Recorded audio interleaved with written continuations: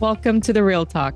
I'm Raquel Ramirez, your host and real estate professional, here to bring you insightful conversations, expert advice, and powerful stories about what really goes on in life, love, divorce, and real estate. Are you ready? Let's get real. Hello, good day to you, and welcome to The Real Talk podcast. How are you? I'm doing great. How are you today? I'm doing very well. Thank you for asking. Today, ladies and gentlemen, I am speaking to Barry Simons. He is a real estate attorney, and he sits with me on wonderful, networking, rather educational, let's say. It's actually an educational organization that many of you have heard me talk about before, which is the National Association of Divorce Professionals.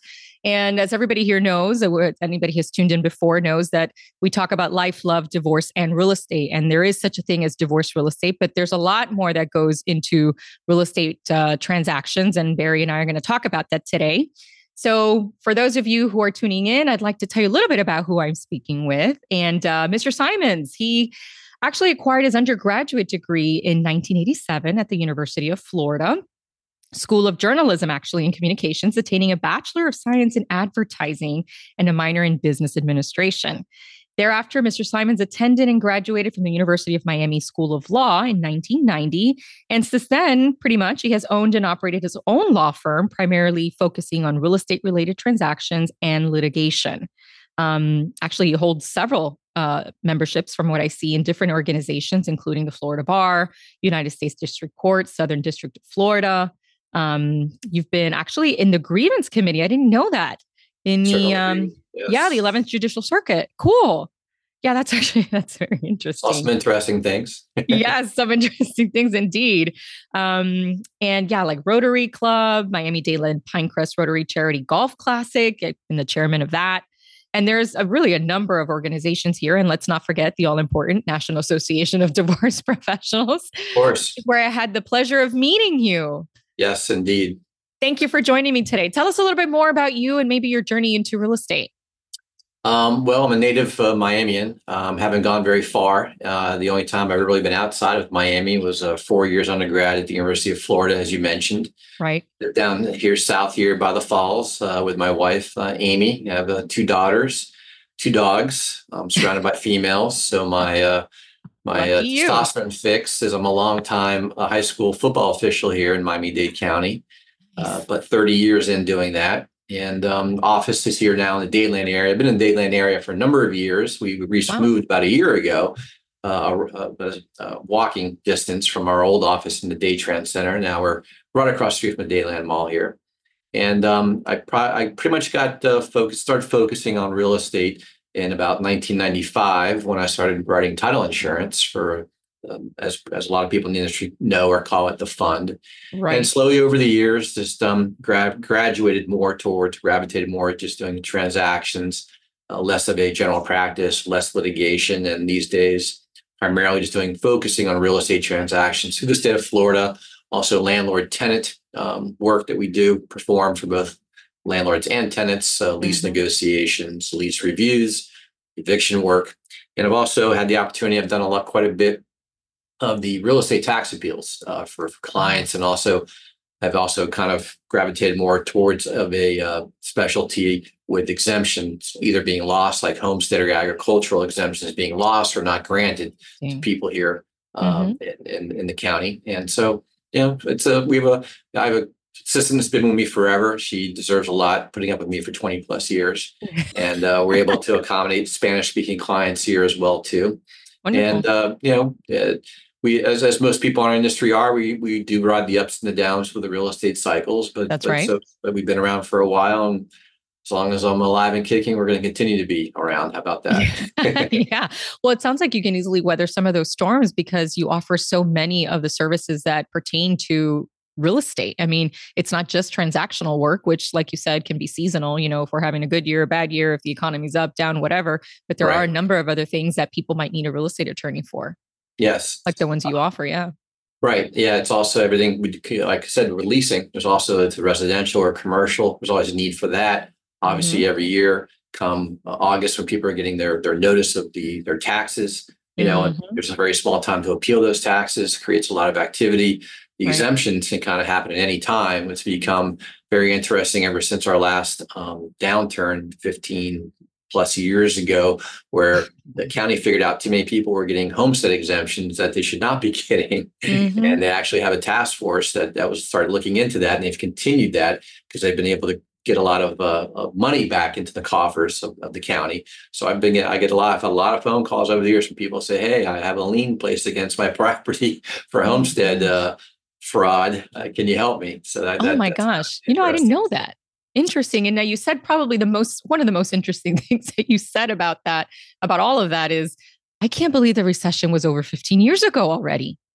Yep. Oh my gosh, you're right. It's Yeah. 2024. Yeah. Yeah. It's been a, Oh my gosh. it's funny as we're going through it, that's all you could think about, all you could weather. And now it's like, it's It's in a the thing of the distant past. past. It Crazy. is. It It is. I is. mean, But there was now, short sales and foreclosures and all that craziness. yeah, that's a very old trend. It's That's a very also, I old guess, saying about maybe how I'm getting older now. I can look back on, what was Yeah, going on back then, and I survived that. We survived it. We all we survived. did because I was part of that too. I can't believe it. I remember how old I was and what I was getting myself into. And I mean, it was a very interesting time. I was very lucky to be where I was at the time. I was in corporate banking then, and so I kind of got dragged into this position that really was a blessing in disguise for me because it was incredible training. Um, my listeners has probably heard me say it, where I was working in what we call the special assets department, which is a seasonal department, depending on where we are with the economy and how things are rolling. But I was tasked with writing all the policies and the procedures for short sales and foreclosures because the bank that I was working at was a relatively small bank, considering, some of the Chases and the Bank of Americas. And we didn't have anything. We weren't prepared for what was coming down the pike. And Right. so we quickly had to get our bearings and gather our knowledge. And we were limited really to two people that had any real estate knowledge, me and one other guy who was also a real estate guy. And we were young and we were hungry and ambitious and ready to learn. And so we were at the right place at the right time. I mean, we were working like 16-hour workdays. We wouldn't sleep. We wouldn't even move from our desks. I remember I used to order from, Novecento, who actually became a tenant at the bottom, the floor of the building I was in. And we would ask for sandwiches to be brought up to our desks because we wouldn't move. And Were you on Brickell? Was that no, location? I was in the Gables. So I was at the Bank of Miami, which was formerly Okay. the International Bank of Miami at the Alhambra Towers. Okay. And then in 2010, I transferred over to Gibraltar Private, which used to be on the third floor of the Mercantile Building way back when. None of Right. that exists anymore, of course, because things have changed a lot in 15 years. Right. Right. But yeah, that was quite the time to be in real estate one way or another. It was interesting times, and Interesting times. fortunately, I thought when COVID first hit, and we were when we were all leaving our offices, coming up on 4 years ago, I thought, here we go again. And Yeah. bizarre twist of fate for a couple of years, it was, The complete opposite. pandemonium here. I mean, it was just Mhm. things just took off. I thought it was going to be just. I thought I was going to be looking for almost another job, literally when COVID first hit. And as we know now, what happened here with the migration from not just other parts of the world, but from our Mhm. country down here to South Florida, we were all very busy for a while. And then, of course, we can't have too much of a good thing for too long. Then the That's interest right. rates had to go up, and now we're all kind of like, all right, we have to slow down here a little bit. That's right. That's right. And last year proved to be a very interesting year because things slowed down substantially, even though values kind of remained untouched. Prices did go Yeah. down, and I've tried to explain people the difference between pricing and values and all that kind of thing. And of course, this is a perfect segue to get into what we're going to talk about. We had some changes in the law, in family law and real estate law. We had changes in several different legal realms. And moving forward to present day, right?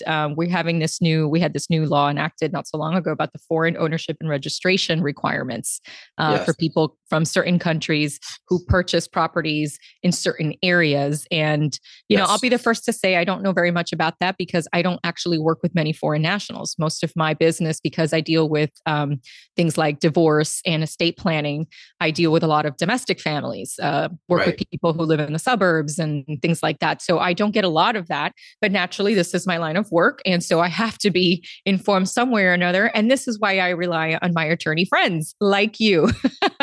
So I know that you've been really working up on this and you have a lot to share. So I'm going to give you the floor and tell us, what we need to know about what's going on with the foreign registrations.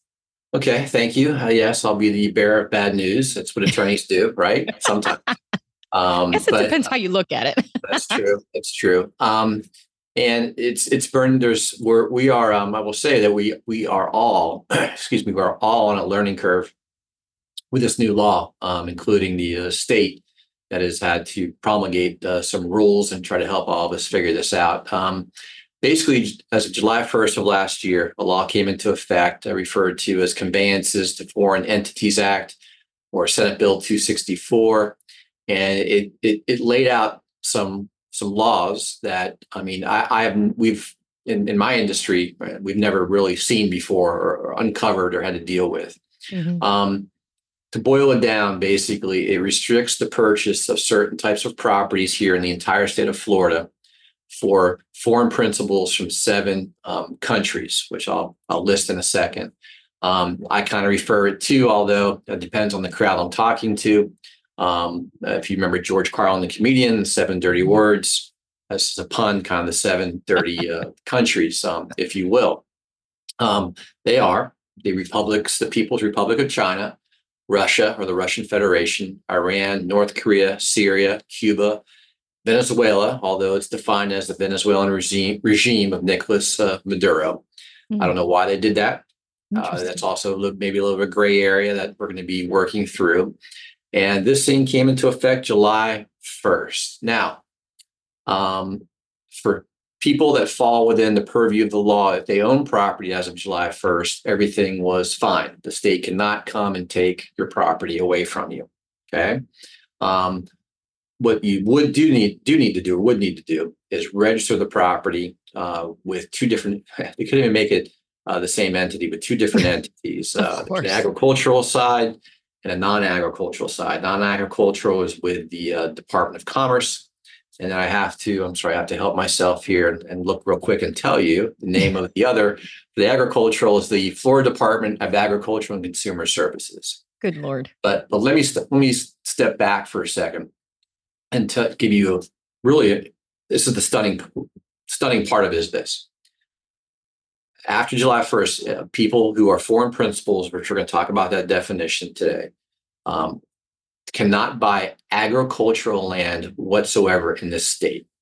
And they define agricultural land very simply or straightforward is they defer to the property appraiser in each county here in Florida, 67 counties here. And if you look up a piece of property on the property appraiser's site, as we all do in our industry, or even lay people, if they're looking to buy something, it's classified residential or commercial or retail. Mm-hmm. It's classified agricultural by the property appraiser. You cannot buy agricultural land if you are a foreign principal from those 7 countries. Period. Even if you intend to change the zoning? Correct. So it has to be a different zoning altogether before you buy it. Correct. Agricultural is hands off.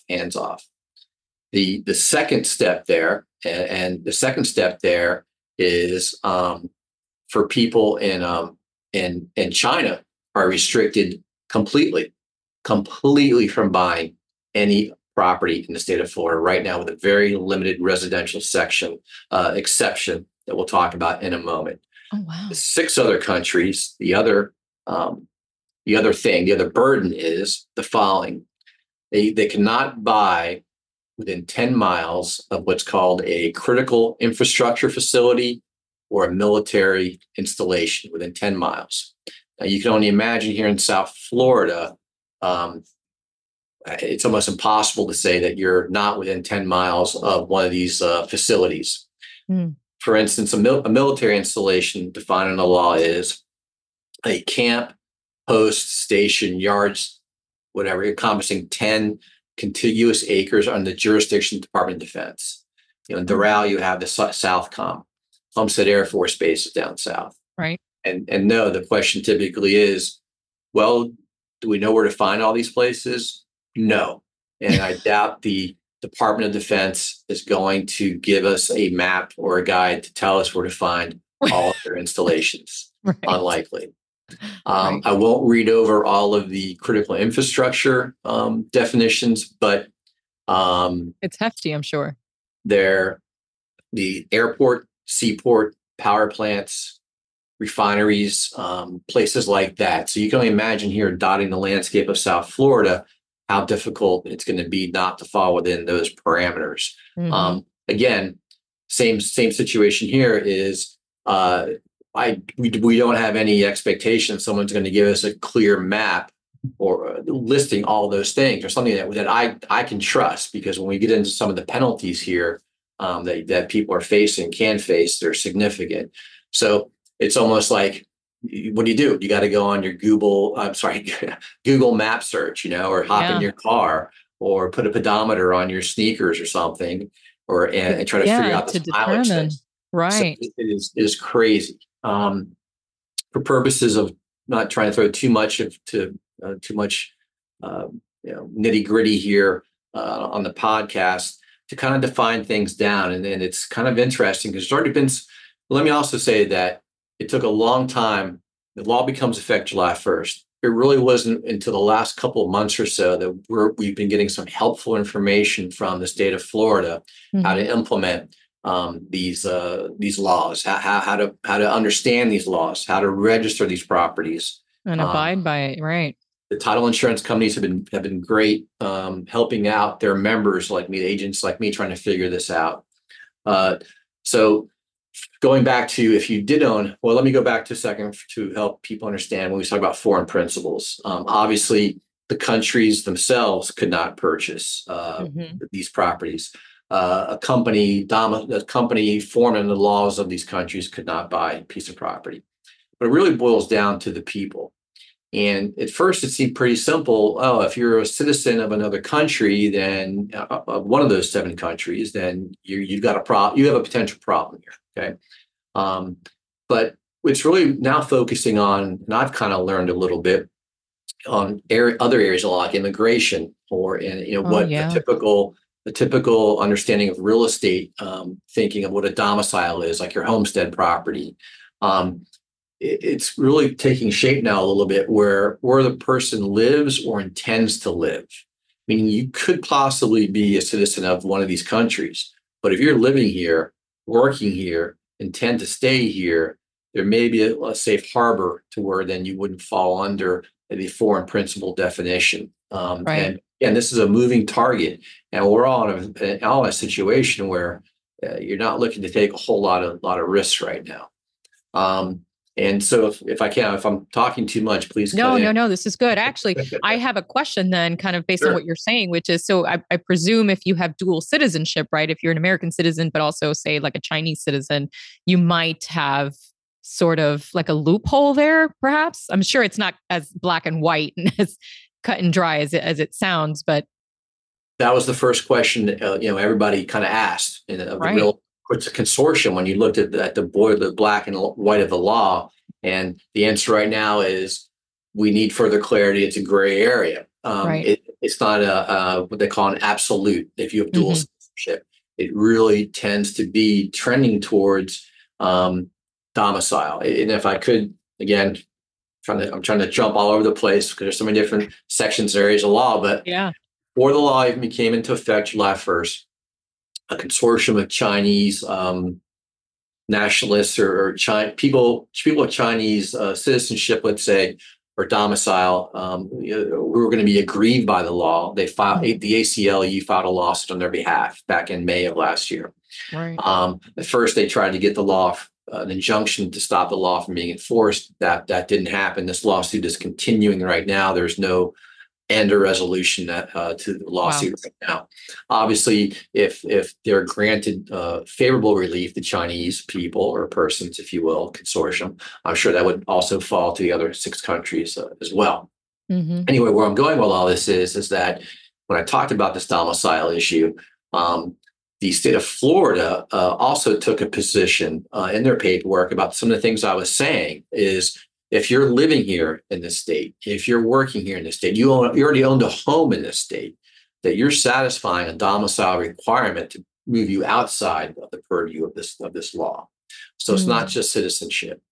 So yes, it would be helpful. You could have dual citizenship. And again, if you're living here and on a permanent basis or intend to be, it seems as though there's an out under this law. That's kind of the appearance right now. But again, it's a situation where it's still being vetted and we're all trying to figure it out.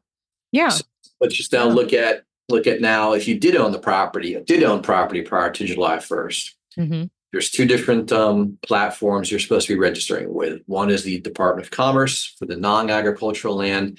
The other one was the Agricultural and Consumer Services for ag land. The Department of Commerce has come out with rules and regulations and certain definitions under the law and what you're supposed to do. And we've been doing registrations for people. And here's the important thing is if you don't register timely, and I'll go back to some deadlines in a second, but if you don't register timely, you face $1,000 a day fine, $1,000 a day fine until you do register. And let's say I always, now when I think I'm mad, who's enforcing this, which I have no idea how this is going to be enforced or figured out. But what happens is if you do get these fines, ultimately, even if you do register, let's say you cut off the fine, or maybe you never register, a lien can be filed. The state can file a lien for the money that is unpaid. And then they have the right to bring basically a civil forfeiture action or foreclosure, if maybe people are more familiar with, to literally take the property back or away from you, so to speak. So it's pretty significant. That goes back into if you want to take some risks here and dual citizenship or domicile. That's where it gets kind of tricky, because if you're found if you're found not to have done things correctly, there's significant fines there, as you can see, and that's the penalty is pretty big. Yeah, if somebody doesn't have, let's say, $30,000 because they didn't realize that they were, I don't know, they should have registered 30 days ago, 2 months ago, let's say 60,000. It's not everybody who has $60,000 lying around for that fine. They could probably fight it, I presume. And there's always that, you can always do anything you want in court, but by the same token, if you can't afford it, then what you're saying is that the government has the right to foreclose on you.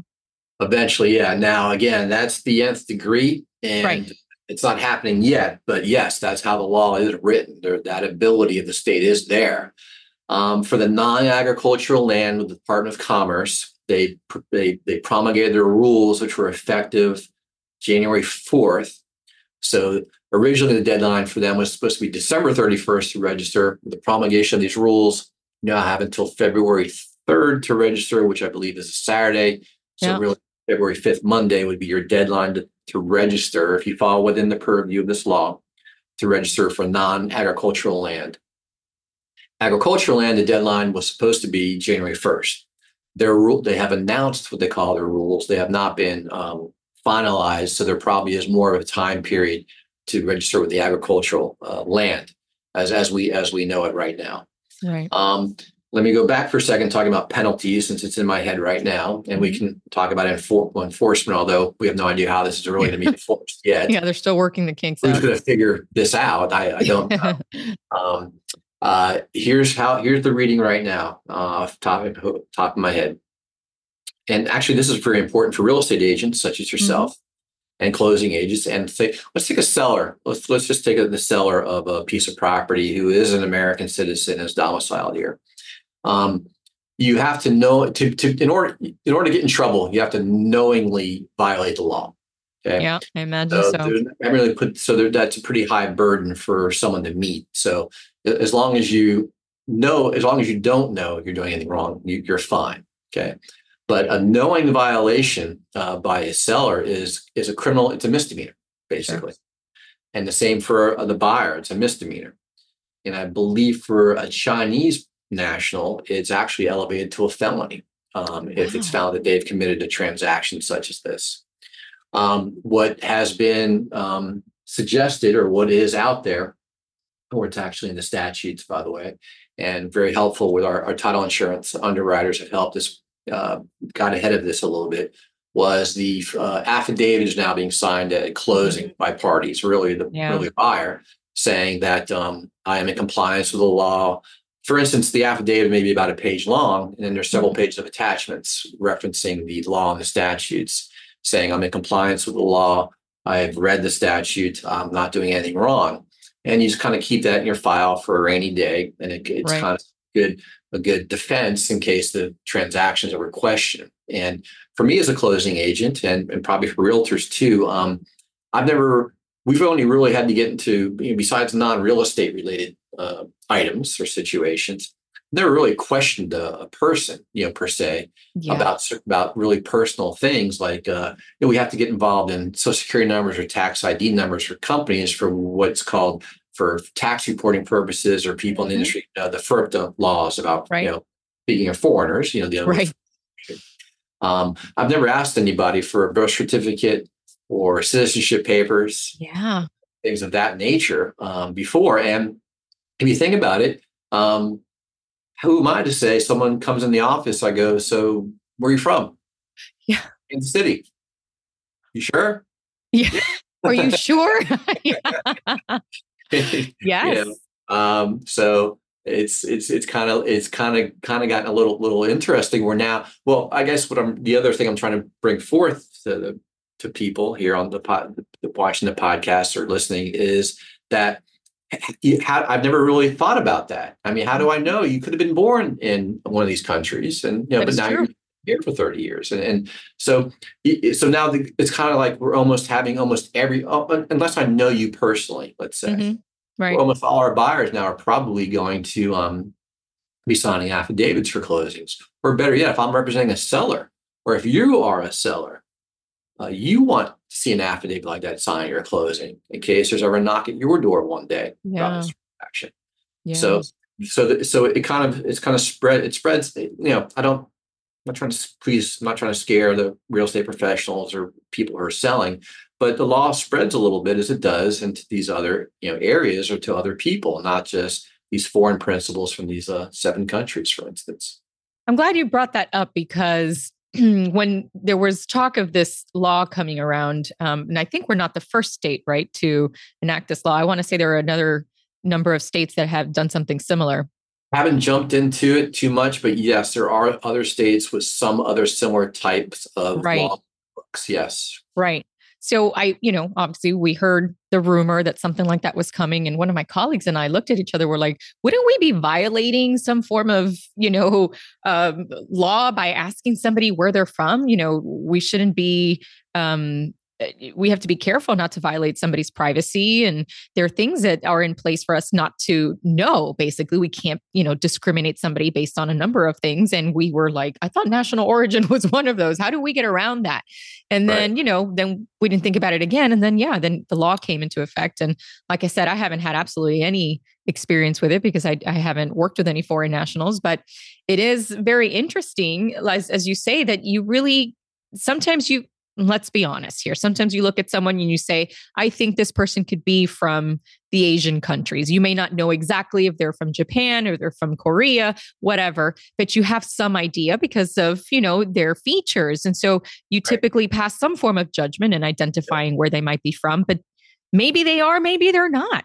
They could totally have been born in the States, and then you might confuse somebody for being, born and bred in the United States, and they may actually be from somewhere else because maybe their parents are from different countries. So it's not as clear cut as you would think it would be. And so I'm curious to know what kind of risks real estate professionals run by not having, say, like proper forms, or by guiding the conversation in the right, let's call it the most appropriate way to determine whether or not you could take them on as a client or not. Right.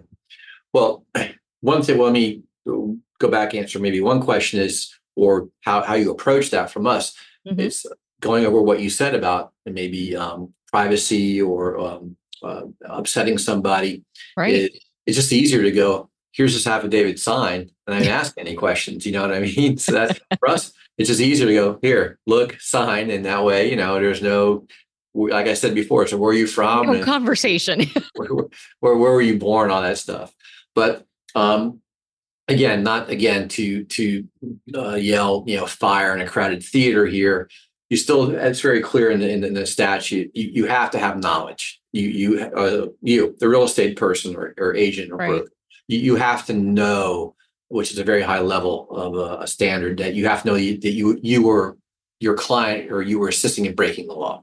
Right. And Right. there's a lot of ways you can say that I didn't know. So for instance, it's even written in the law, by the way. I keep saying the law, the statutes, the The law, statute. whatever, that the law is going to get you.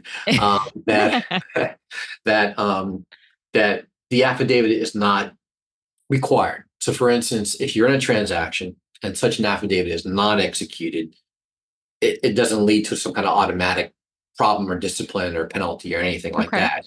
Okay. It's just saying it's kind of an inference. It's just a layer of protection. Right. But ultimately, even for me as a closing agent or attorney, um, I have to have knowledge that I'm assisting in breaking the law, basically, to find myself in some kind of trouble. So Right. there is that still very high standard for the professionals that are kind of around or outside the deal. So because we all know that we know from our own experience, people will lie or maybe Of do what they need to course. do in certain situations.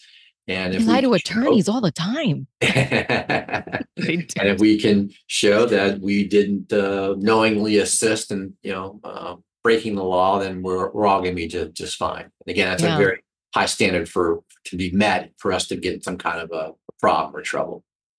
That's interesting. It just reminded me now. I'm sure you're aware in corporate banking or say in a financial institution, you have different departments. One of the departments that exists and has existed for a very long time is BSA, which is the department that takes care of making sure that all loans, all accounts, all transactions are held against a standard to prevent theft, money laundering, fraud, et cetera, et cetera. And there are these lists, and I'm not going to get too into detail, but there are these lists of people that they cannot lend to, depending on what country they are coming from. Right. And so, and that's part of, dotting your I's and crossing your T's before you give a loan to somebody who's asking for money, no matter, and it's on both the residential and commercial sectors. It makes no difference. And I'm sure that's changed over the years. I'm sure that there are countries that come on and fall off that list. It's the OFAC list. And, and so this kind of reminds me of that. And Yeah. I think about that now and I wonder, because I read somewhere, and I actually have that article sitting on my desk to read it. I haven't gone through it yet, but it said something about Miami being ranked number 2 in global relocation. So if we are, because I had read an article many months ago about how China, and this is obviously before the law, that we were getting a lot of Chinese citizens coming, obviously Canadians, we had Brazilians, we had a number of different countries, but a lot of, a couple of those countries that were on that list were China and Venezuela. So if, obviously, South Florida is a target for just about anyone and everyone. And this is on a very personal note. I'm not really sure why. I think it's too hot here, but that's me. But a lot of people want to live here. So now that we are, let's say, preventing or putting kind of a really, strong hold on those countries, or their citizens from being here, I wonder how that's going to affect the demand that we have for property in South Florida, and obviously Sure. how that's going to affect value and competition. Absolutely. I mean, absolutely. I mean, just think about the influx over the last 10 years for sure. Yeah. Our Doral area here in South Florida, and the Venezuelan influx to that Uh-huh. area. Now, not all the Venezuelans would have been subject to this law, but Right. I'm sure a decent percentage of them would have been, and Even will if it's be. half. And you're correct. It's kind of like there's probably some good intentions. Maybe someone originally sat down and had some good intentions about this law, and originally maybe dealing with the agricultural land by certain people from certain countries. I'm guessing here. I'm not very much into Yeah. politics here, but you're right. I mean, just think about now you've shrunk the ability of you've shrunk the number of purchasers out there for Right. properties in the cost the metropolitan centers, Yeah. Tampa and Orlando and Miami and West Palm Beach. Right. Absolutely, on this law. And and now you're right. Now that, and ultimately you may be impacting a seller, of course, for Yeah. instance. And now we won't, although we know there's also some changes coming now with, the condominiums and their ability to get Oh, financing. yes. And, and that's kind of shrinking the pool there. Well, here's Mhm. more shrinkage of more available buyers. I mean, absolutely. It's the classic, you have a little bit of a domino effect that right now, it's really as we, there's been so many other probably situations through our lives where all of a sudden, or in our industry, we said, "Wow, look at this. Why is this happening?" Or look what's happening now. It's because maybe a law was implemented, a couple of years ago. Right. So if this thing continues on, it's probably going to be a couple of years where everyone's going to finally wake up when people can't, maybe have Yeah. difficulty selling their home or their property or getting what they thought it was worth. It's, that's when all of a sudden the people who had no idea about this law are like, what in the world is going on here? Yeah. But Cause and people like effect. ourselves, we're seeing it, the Mhm. possibilities now of what could possibly, happen. Yeah, Absolutely. for sure. Cause and effect. Yeah. And like you said, a lot of times those things take a while before they materialize into something that you can see it really affects, the market or whatever that may be. And now this may seem like a silly question, but just to confirm and for people out there, this is just pertaining to purchase and sale, not tenancy, right? So if you're from any one of these countries and you come here, you're probably applying for a visa or something, maybe you're a student and you need to rent somewhere, renting is out of this equation. Yes, that is not with it. Yes, that is not a concern. That is not part of the statute in this new law. That is correct. Right. There is one little wiggle I'll tell you about, which kind of another one is unforeseen things in the law is the following. Um, Everything is hunky dory right now with a piece of property. Let's say the owner dies, and the owner via estate planning has given the property to a beneficiaries in one of these 7 countries. The property is within the parameters of being within the 10 miles of the uh, military installations or critical infrastructures or ag land.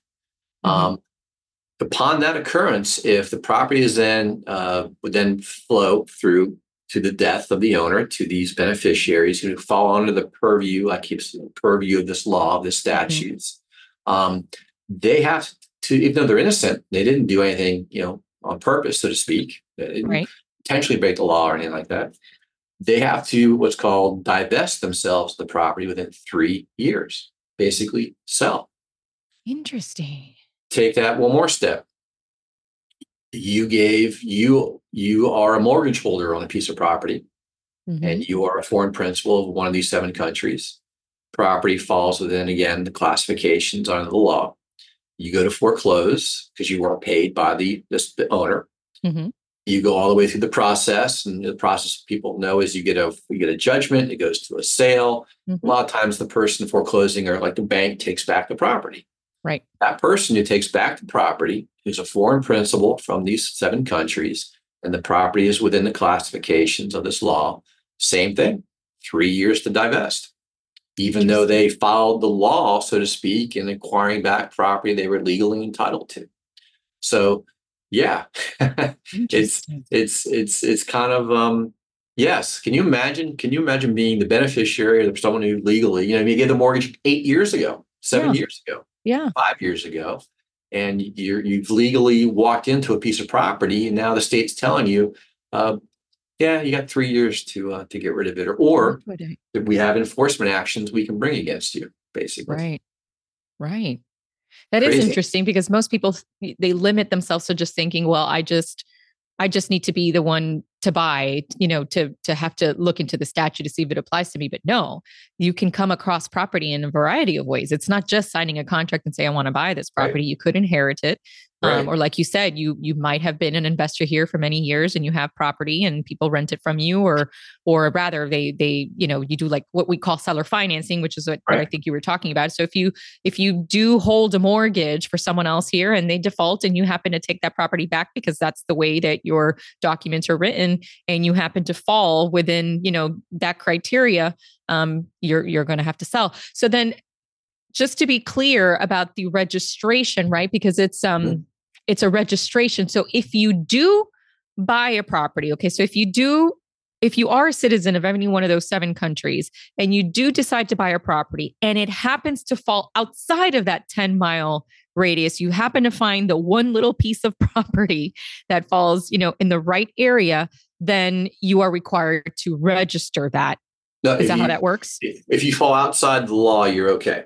If you fall in that sweet spot. Yeah. Because it's kind of it's like the and, or all these contingencies have to be met. So foreign principal, you've got to be within the 10-mile radius. Well, agricultural land is out, period. Out completely, right. And then if you are, if you're Chinese domiciled, you're completely out. You're just out, except for the one exception I forgot to talk about. We'll talk about in a minute. But if you're from the 6 other countries and you're outside, even if you are a foreign principal of one of those 6 other countries, if you're outside that radius, if you will, the 10-mile radius, you're okay. So yes, there are going to be some spots somewhere in the state, but again, you may not want to be living outside of that area, right? You want to be close to an area where there's not all the things you'd like to do, right, so to speak. Is there a fee to register then your property? There is not currently, and I don't know if there ever will be. There is not a fee with the state to register, which is nice. Unlike, of course, when people may be familiar with when you open up a company with a division of corporations, or now the annual reports are due, you file your fee for annual reports. There's no fee with the state to register. Is it annually? Do you have to re-register every year? So far, from what we can see, it's a one-time situation. And what you are able to do is, if you do sell the property, you're able to kind of remove yourself from the role, or say why it doesn't apply to you anymore. But right now, it appears to be a one-time act, basically. Okay, so it's just basically for the state to have sort of a ledger as to who lives where, particularly if you live in those you're from those countries, right? Yeah, it is a bit of a it's a secure platform. We've been registering. I've been registering my clients through like an account I have, but people are able to do it on their own as well if they'd like to. I don't know what they're doing with the information or where it goes. It seems to be safe and secure, but it is kind of something, again, where I've never come across something like this before, to be honest with you. Right. The one exception, I'm sorry, I just want to tell everybody. Oh, yes. That does apply is for at least they were, smart enough or beneficial enough to give a limited exception for basically a residence. It has to be less than 2 acres in size, and you need to buy it in your name, the natural person, your name, no entity, no trust. Right. Still cannot be within 5 miles of a military installation, just a military installation. And you've got to show, again, some type of intention that you intend to live here on a permanent basis, or you're applying for, some type of immigration status that will allow you to stay here on a permanent basis.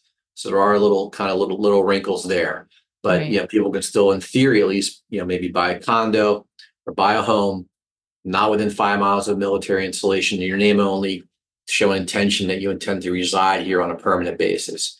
One more exception to that, which is kind of very vague, it's called the diplomatic exception. And all it says is basically that it does not apply to a foreign principal that acquires real property for a diplomatic purpose that is recognized by the federal government.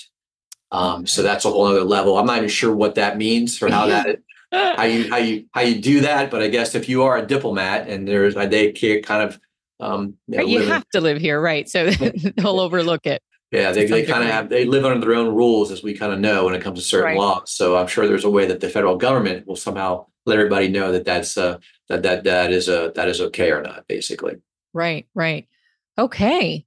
So I've learned a lot about that topic, and I could see how some people might find that uncomfortable. I don't know what the real estate laws look like in other countries. I don't even know what it looks like in other states, except for the ones obviously that have what is that? I just lost the term. When you have other states that mirror, your real estate laws, also mutual recognition. So except for mutual recognition states, obviously, I don't know how other states function, but I guess time will tell. Like we said, time will tell as to how this is going to affect any one of those transactions now and into the future. That's for sure. And one more quick little wrinkle that I know is in there for people who may be familiar with, and probably yourself, is the EB-5 programs Jesus. for Uh-huh. visas. They are accepted from this law. So if Oh, you're okay. somebody that's falling under that program, because that was meant to stimulate the business and economy, Right. that they are carved out of this law basically. So that is another exception if you fall into that parameter. That but that because I've heard and seen some other conversation about other types of visas. Right now, apparently, that's the only one that has that it clearly is cut out of this law basically. Interesting.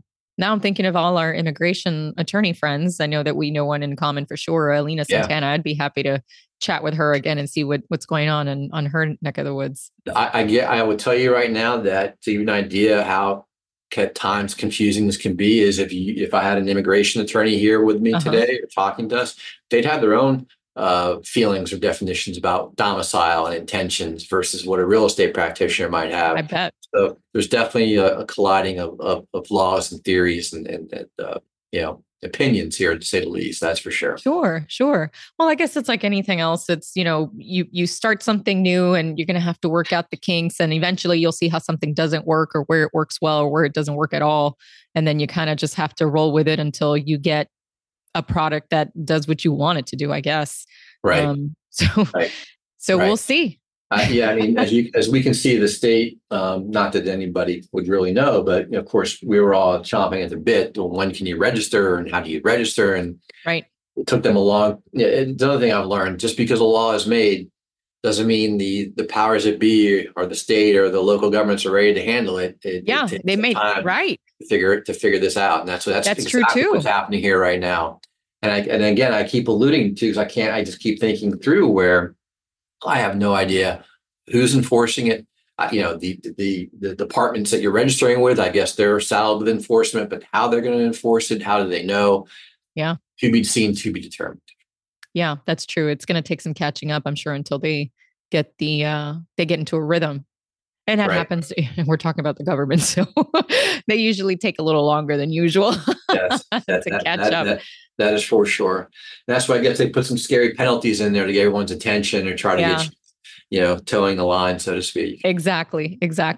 That and I'm thinking I might do a podcast with a business attorney because there is another whole reporting situation for Yes. small businesses. Yes. And I don't know if it falls along the same lines. In other words, I don't know if it serves the same purpose to kind of just keep track of everyone, or if it has another Well, it's just security component. the terms. One of the key terms in that new law or provision is transparency, I believe. Transparency. And Mhm. that's what they're shooting for. And I've spent some time knowing a little bit about what we talked about today. As I say, enough for me to get in trouble. But that other law you're talking about, the corporate transparency, wow. I mean, that seems a little clunky too, and a little interesting. Yes. Yeah, I've got to register my own company soon. So I read through it recently and I'm like, I think I fall under this. Yes. Yes. Most people do. So I'm going to have to get on that. I think we have until the end of the year, or I think end of January of Yes. next year. I think we do have some for the stuff that's already been, the companies have been filed previously. I think we still have some time, but the new ones filed now they've got, I think they have 30 days only. Correct. They have a short time period to comply or do whatever you need to do to comply. Yes. Right. Lisa, you must be getting quite an education with all these different podcasts with all these different people. You're like, you know what? I love it. And that's really the premise of this podcast. I noticed, as I'm sure you do, you have a lot of business meetings, coffee meetings, lunch meetings with all manner of professionals, and their purpose is to network and get to know about your colleagues and people in your networking organizations, what they do, how they do it, and how you can help each other. And after so many of those meetings, because I'm older than I look, I'd like to think. But I started to realize that there are a lot of people out there that could benefit from the same information that I'm being privy to. And I'm really only one person. I can't meet with everyone that I know, in my contact database, my family, my friends, and even the people that I don't come across. And I just happen to be by nature somebody that likes to be well informed. I don't like to go into anything, no matter what it is, not knowing what I'm doing. I feel like I can do so much better if I know what's expected of me, if I know the rules, if I know what I'm up against, so that I can make an informed decision. And then I can take responsibility for whatever I do or don't do. And I think most people are ill-informed.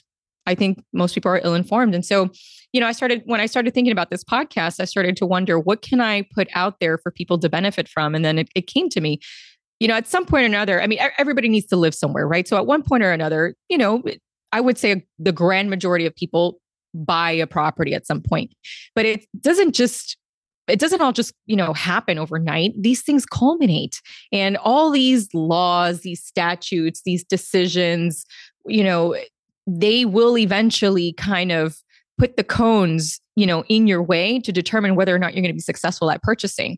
And that could be on a relationship level. It could be on a financial level.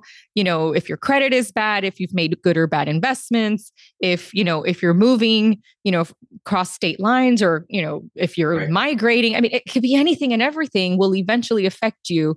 And that could eventually have, a long-term effect as to whether or not you're going to be able to buy a property or not. And so I just realized that everything just kind of ties in together. It's life. Yeah, it's life. It is. It's very intertwined. I mean, that's for sure.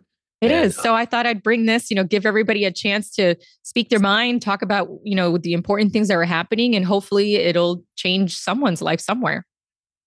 For Charlie, the information available is great. I mean, the more informed you are, the better off you are as well. That's for sure. So let's sticking your head in the sand is well, not the best way to go about things, I'd say. I agree. I know there's some people who rather be avoidant. They rather just not face it. And if that works for them, great. I cannot. I like to face things head on. Sometimes they're very uncomfortable, but like you said, it's better to be informed than not. Absolutely. I can't thank you enough for your time, for sharing all this valuable information. It is a lot, but I'm glad that you are working through it. I know you're going to be my go-to person if and when I run into something like this, or anybody who needs that kind of information or that kind of assistance. You're going to be my guy. So I hope to be able to connect with you again. I know I'll see you shortly for our NADP luncheon. So thank you for being a valuable member, and thank you for sharing your time. Well, my pleasure. I really appreciate you having me, and you made this a lot easier than I thought. My first time doing something like this, and I enjoyed it, and look forward to seeing you again soon. Awesome. Thanks so much, Barry. Okay. Take care. Thank you for tuning in to this episode of The Real Talk. We sure do appreciate it. If you haven't already done so, be sure to subscribe to the show wherever you consume podcasts. This way, you'll get updates as new episodes become available. And if you found value in today's show, we'd appreciate it if you would help others discover this podcast. Until next time.